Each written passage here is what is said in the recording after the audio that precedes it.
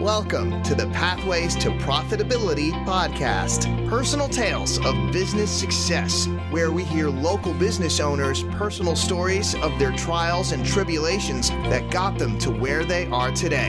Here's your host, Cheryl Mucha, CEO of CFO Your Way. Hello, and thank you so much for tuning in today. Great guest today, Rachel Ovneski from Matters of Management. Rachel, thank you so much for being here with us today. Oh, I'm so happy to be here. Happy that technology has allowed this moment.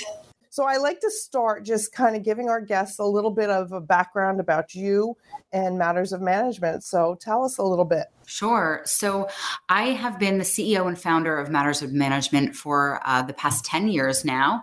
It doesn't feel that long. It feels like it's just been a blink of an eye.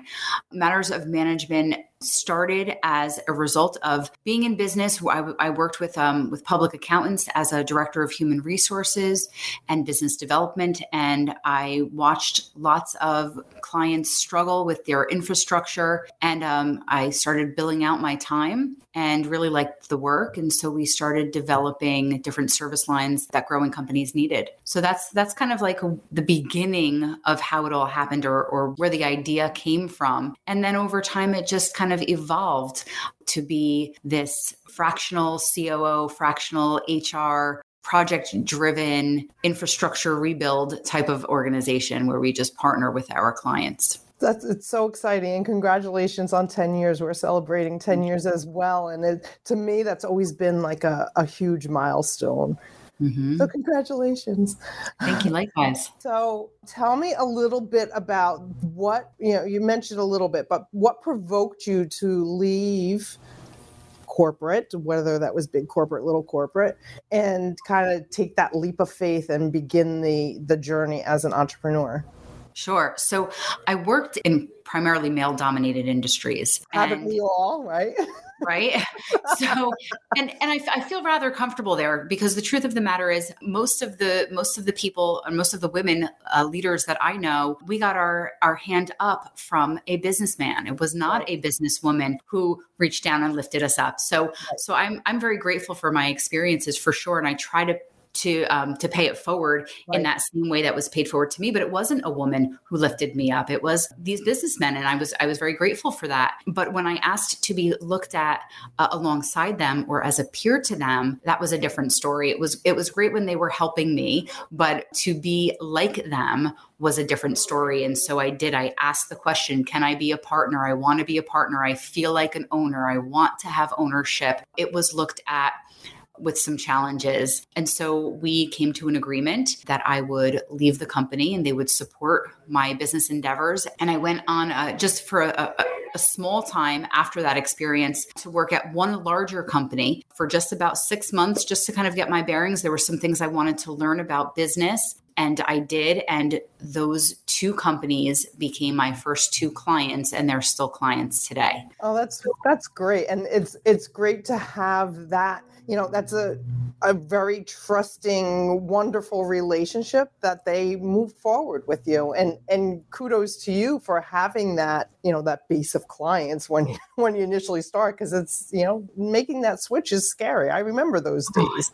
It's really scary. I had $500 to use to start a business. That's all I had. I mean, what do you do with $500? I bought some business cards and I asked a friend to create a website for me, of which it needs to be redone at this point in time. It's 10 years old. But that's it. That's all I had. And I had this network of people that I think that when we talk about entrepreneurship in general, the belief in yourself and that connection to other people is really the driver. That's where it starts from. Right. And at that crossroads, to have those relationships and those people that you know and trust to be able to tap into, because as entrepreneurs, we kind of stand alone. So we need to have those people around us to be able to not only mentor us and listen to us and let us cry on their shoulders and do all those other things, but to lift us up and support us in a way that you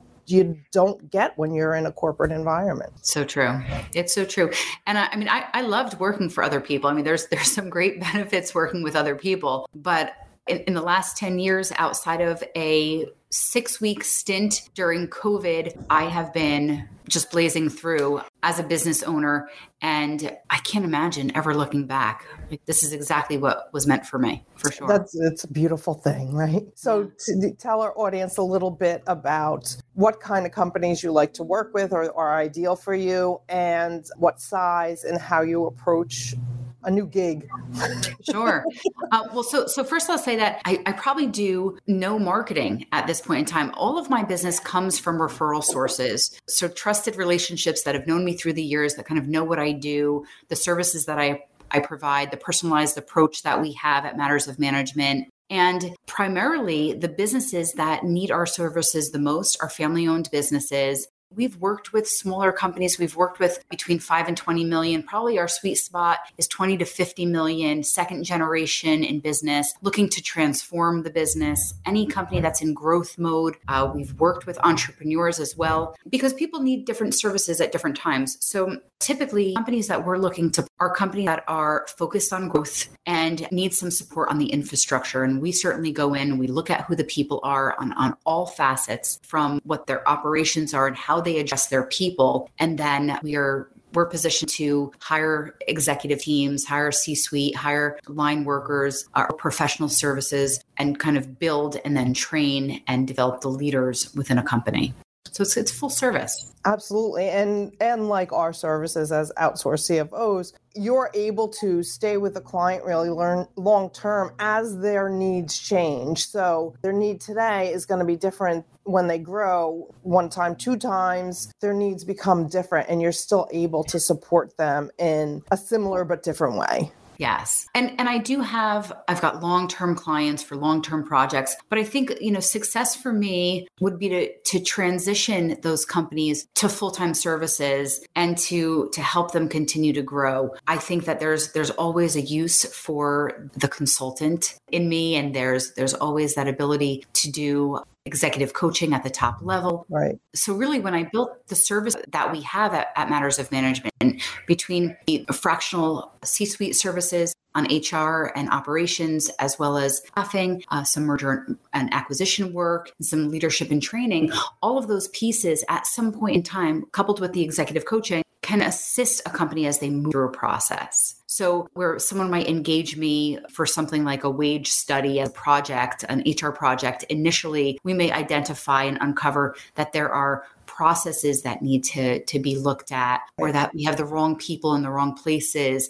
So skills assessments and behavioral assessments of different individuals and their capacity to lead a new changing company. All of those things we look at internally to move them forward. And that's where my educational background came in. So I have a master's degree in organizational behavior. And so that really lends itself. Yeah, it's all about the people, right? Mm-hmm. Absolutely. And their skill set, and making sure it's not just about filling seats. It's about having the right people in the seats. The right skill set, the right mentality, the right mindset, really. Yeah. And we're coming off of an extraordinary environment where people were just looking for, like, if they're upright, I'll take them. You know, do they have a pulse? Let's go. Yeah. And we are kind of at the tipping point in hiring, right? So 6 months, a year ago, people would call me and say, he's just coming off our staffing issue. And I would say, I'm not there's just no way I miracle today. It just didn't happen. And we knew that there was going to be a cycle. Everything is cyclical. So we're at a good point, but all of those people that were hired, that were just those, like, we need a body, we need to fill a seat. Those re-engage me to we have the right people in the right places. And I mean, clearly I will just simply say no, Yeah. Yeah.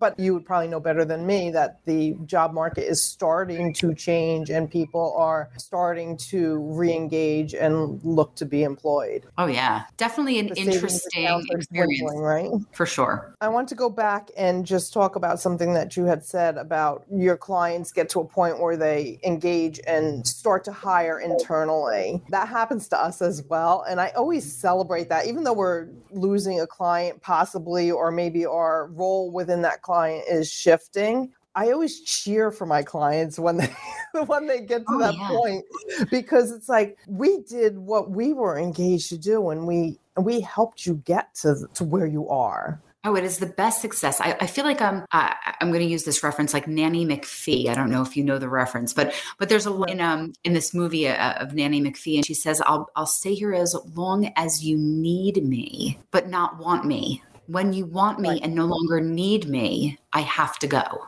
Right. And so that's kind of how I feel about it. I feel like I'm there. I come in because there's a necessity for my skill set. You need a partner that's going to bring you from here. Let's go. Companies that don't have drivers or people that'll just like plow through the work or direct it in a way where you kind of can't fail. You just got to, this is how it goes. We bring in best practices. I can tell you what your competitors are doing without telling you the names of the competitors because I've seen it 100 times and you've seen it once because it's just inside of your company. And then when we get you to a point where I could replace myself at a full-time level, teach that person what I know how to do and back up, it's the ultimate, right? Right. So that piece is really successful, but there's an opposing piece to that, which I feel is really, really challenging. And that is when I come in and people are threatened by my presence. Right. Which I'm assuming that also happens to you too, right? Yes, so you go absolutely. into, right, a functioning department and all of a sudden people start to think like, well, is she here to take my job? Or is she here to show my boss all of the things I've done wrong?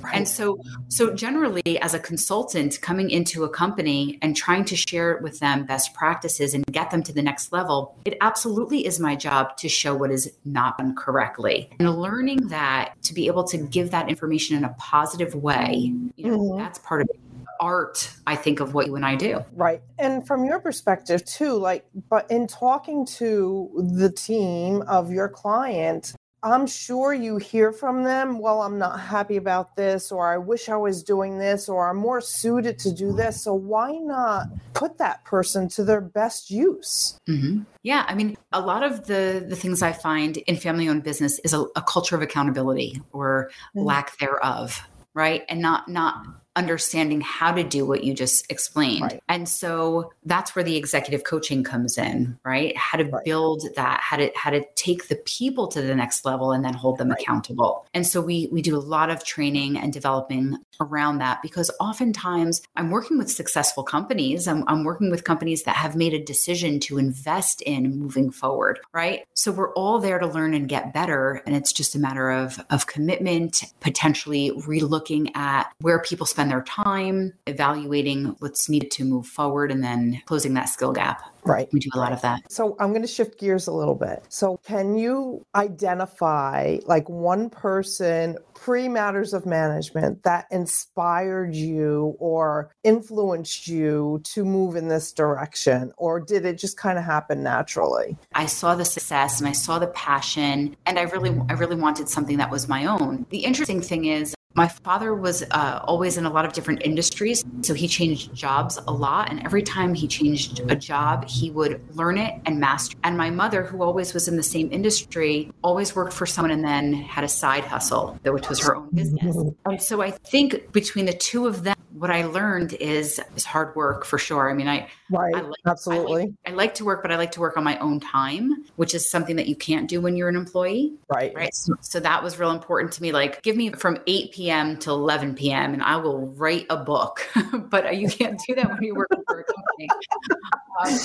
But I think that there definitely were some people along the way that showed me that it was good to be the king, so to speak. Or the queen. Or the queen, right? Or I feel like I still could be the king, But it was so important for me to see that people were successful and enjoying it, right? And so Matters of Management became a place for me where I could share with other women and other business owners something that was successful on my own time and was a give back. So Matters of Management is the acronym for MOM. It didn't intend to be that. I know I come off as this like fierce feminist and I really am not like that in my day to day, but Matters of Management was supposed to be management matters. My logo is M squared, made from a bumblebee. And I'll explain that in a second, but I love that. And I'm glad we're going in that direction. Good. Yeah.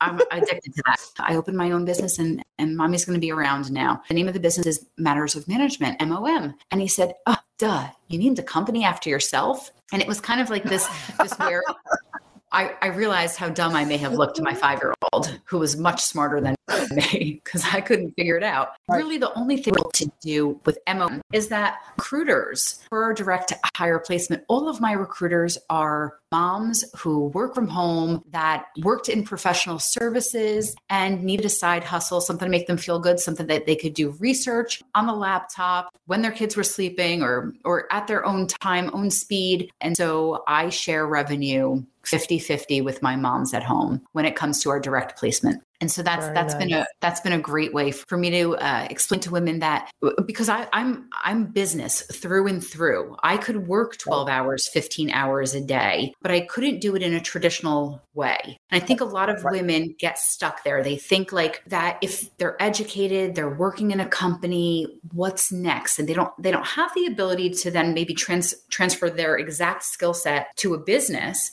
but they still want to put their mind to use and they still want to have their own pocket of money and feel independent and all of those things. And flexibility.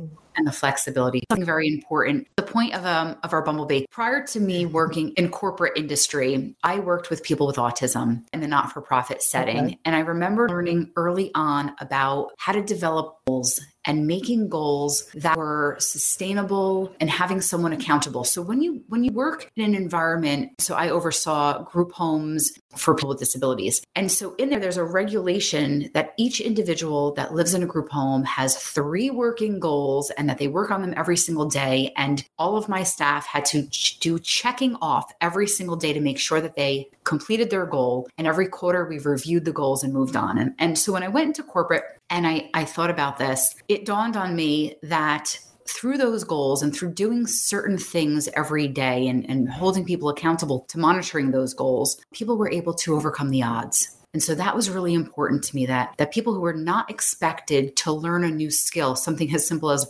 teeth brushing, were able to do it through this kind of working atmosphere. And so I had learned about the Bumblebee, and that Bumblebees kind of overcome the odds. They're aerodynamically incorrect. So if you took the anatomy of a bumblebee and tried to make an airplane out of the same wing dimensions or body mass or all of these things, it would never fly. My logo designer said to me, well, what do you feel is like the thing that you kind of said, it's got to be where we are taking companies that are expected to overcome the odds, and that through our services, through this accountability piece, we were going to help them overcome the odds. Right. And so it has to be a Bumblebee. And so they took the Bumblebee, and that's what we do. And it's become a rather important piece of everything we do. And we talk about the idea of what you look like today and how to make that kind of fly. Right. It's real important to us. That Bumblebee became really, really important to us. And that came out of working with people with disabilities. Really, it's been a good start. I love that, the Bumblebee, the use of the Bumblebee, because I think about that all the time. Like, how do those little wings make that bee move? And then they load up their legs with pollen. And I mean, not that it's a lot of weight, but still, it's like, but love that. All of that. And they're hard workers, right? And we need them to survive. And like just everything about it was perfect for what I do. And there's really a queen in charge, right? Yeah, that's it. Done deal. Oh, you found all of my connections. I wasn't going to mention that one. Love it. So we talked a lot about making your own hours, being an entrepreneur, not being restricted by corporate hours. So how do you find your work-life balance? Because I know, especially during COVID, it's so easy to be sitting at that desk for 10, 12 hours a day and not really thinking, because we love what we do, right? Not really feeling that it's that much of our day. So how do you find that work-life balance? I know you just came back from a beautiful trip. So finally, right? So yeah, I mean, it's been years since we've seen blue water. You know, I've had this question asked to me throughout the years about balance, and I wish I could give some kind of really interesting way to describe it. I think that balance is really personal. I love to be busy and I love to work. So for me, my day is packed with all different things. And there's different services that I'm working on through the day. And there's different aspects of my life that I work on through the day in terms of balance, right? So children, PTO, being, making dinner for family, external activities, networking, servicing clients. It's a juggle. It's a constant juggle. And I remember thinking to myself, right, I'm giving myself the past visual of being able to do all of these things and learning how to make it work so that everything else works. When you're trying to please everyone, and when you're trying to do everything for everyone, you diminish your capabilities. And that's when all of those balls that you're juggling that are in the air fall. So finding the time to do things that make me feel really good about me, and that for me is learning and eating healthy, which sometimes doesn't necessarily work because I'm traveling. Right. But when I'm able to focus on the things that make me stronger, then the flexibility piece makes more sense. Right. And loving what you do. Beyond. Right. So that not only is it self-fulfilling, but it's, I say all the time, I don't work a day in my life because I love what I do. I love the client interaction. I love the success stories. And that's what fuels us as well. Oh, yeah. I mean, people tell me all the time, I don't even realize it because it's like second nature for me, second skin. Like I can get into a room and I just start talking business and how we're going to do this and all of the people and making the connections. And I'm a fixer. So I could do that all the time. But people say to me, oh my God, you speak with such passion about your job. Right. And it doesn't feel like a job. Right. It's woven into the very fabric of your being. You got it. It's just, living my own truth and sharing that. Right. So they say you find your talent and you give it away, and that's the purpose of life. Right. That's a great place to kind of wrap up. So just tell our audience the best way to get in touch with you. I encourage our audience to connect with you, whether on LinkedIn or reaching out. So just give us a little bit of that information. Sure. So I'm always on. Through email, the best way to reach me is just Rachel@mattersofmanagement.com. I wish they had something short. They didn't. And I am great on text. So if people want to text me and just say, hey, can we have a chat? I'm good for that too. And that's 201-446-1236. It's been my business line for 20 years. And that's really the best way to find me. I'm on LinkedIn. Matters of Management has an Instagram account. We're everywhere except TikTok, which is coming. It's coming. Right. So just Google Matters of Management and you'll find all that is Rachel, right?